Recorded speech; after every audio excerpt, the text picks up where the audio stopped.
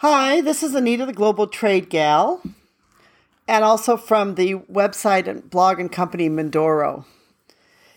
Today I want to talk a little bit about rattan furniture, and in particular, and Southeast Asian colonization. Those of you that have, maybe if you've been listening to me a bit, might know a little bit that I actually enjoy some history. And the reason why I enjoy history is there's so many things that we can learn and understand in the world around us if we understand a little bit about some of the history. I recently came across an article that someone had written about the effects that colonization or the colonizers, when they came over to Asia, had on furniture, in particular rattan furniture. And this really got me thinking. Because, when they came to the new countries, they found materials that they were not used to working with, such as rattan, palm, and bamboo. And they wanted to be able to create something to be comfortable for their home. When they brought their wives and their children, they wanted their children and wives to be comfortable. So they started to use some of these local materials and started creating from them to help them to be able to have things that would remind them a bit more of home. In 1856 in Japan, some foreigners, in fact, it was the Chinese, the Qing dynasty came to negotiate with the Chinese government. And as the Chinese were basically chair sitters, they didn't sit on mats. They basically were used to sitting on chairs. And they came to negotiate and they said to the Japanese, we want to sit on a chair. We don't want to be sitting on a mat. And the Japanese, as we know, sit on mats.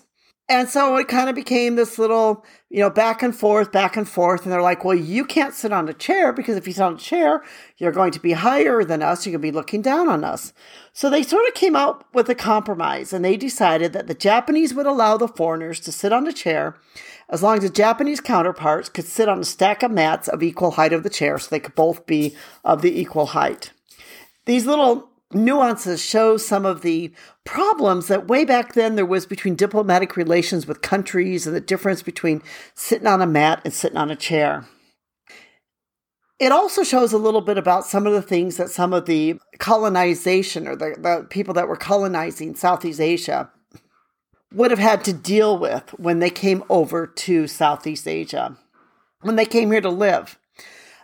All of Southeast Asia was colonized except for Thailand. If you ask any Thai person, they'll proudly tell you that fact, that Thailand was never colonized. French Indochina was actually colonized by the French, and this included Vietnam, Laos, and Cambodia. They had to look at what kind of houses they would build, the clothes they would wear, the kind of furniture they would make. And they came from a very different type of environment and culture, and they had to deal with these daily changes. They had to change their food. They had to try to adapt some of their food, into the food that they could find here.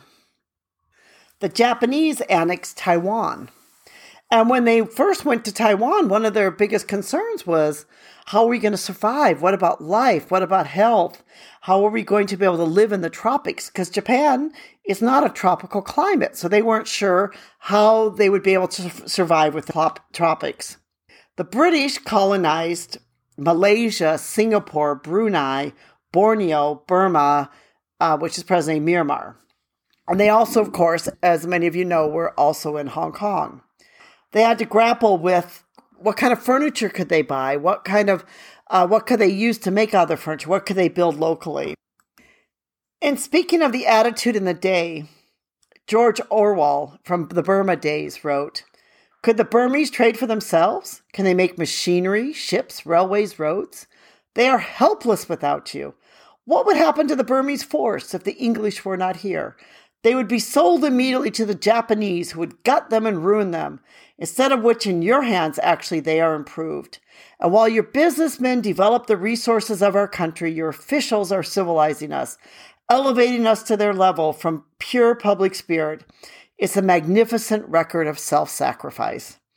And this is really quite interesting because kind of the way like a lot of the colonizers saw themselves as we're over here and we're civilizing these countries and we're sacrificing because we don't have the comforts of home. And to be honest, they didn't have the comforts of home and did give up quite a bit for those comforts. But at the same time, a lot of them had a life that was far better than they would have had in their own countries because they were living really a life of luxury with servants and other things over in Southeast Asia. The Dutch Indies Company, of course, they settled Indonesia and were actually great traders and traded a lot of products from there. A lot of Americans don't realize is the Americans were in the Philippines for 48 years. And so, it's estimated today that there's a lot of Americans that are Filipinos that are still, have American blood in them, anywhere between 200 to 250,000. So when the colonizers came to the new lands, they had to think about what kind of materials do we use. They're not used to the same woods. They're not used to the same materials. So they had to start building and creating this new life for themselves. So suddenly now they were using materials as rattan, palm, bamboo. So they were building chairs and furniture out of rattan and palm and bamboo. And they were these were more like grass-like plants than they were exactly wood. So they had to learn how to develop, how do you weave a chair similar to a mat, but you make it so it can have a chair structure to it. And this was because in Europe, they were used to sitting on chairs. So they began to use woven mats. They were used to already having caning because the Portuguese and the Dutch ships brought the caning over to Europe and to America. But all these new materials translated into a new form of furniture. So in a way, we need to thank these European and other colonists that were used to sitting on chairs and were used to living a certain way. And they didn't want to sit on a mat, that they brought to us this rattan and other beautifully, naturally woven furniture that we have today throughout the entire world.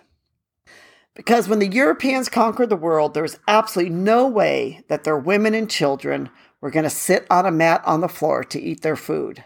They wanted to sit on a chair. So that is how the story of how rattan, woven, and other furniture that we use today came about.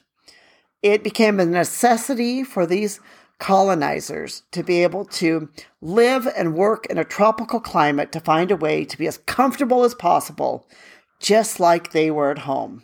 So next time you sit on that woven piece of furniture, think about these adventurers and these explorers that came to another part of the world to be able to live and work.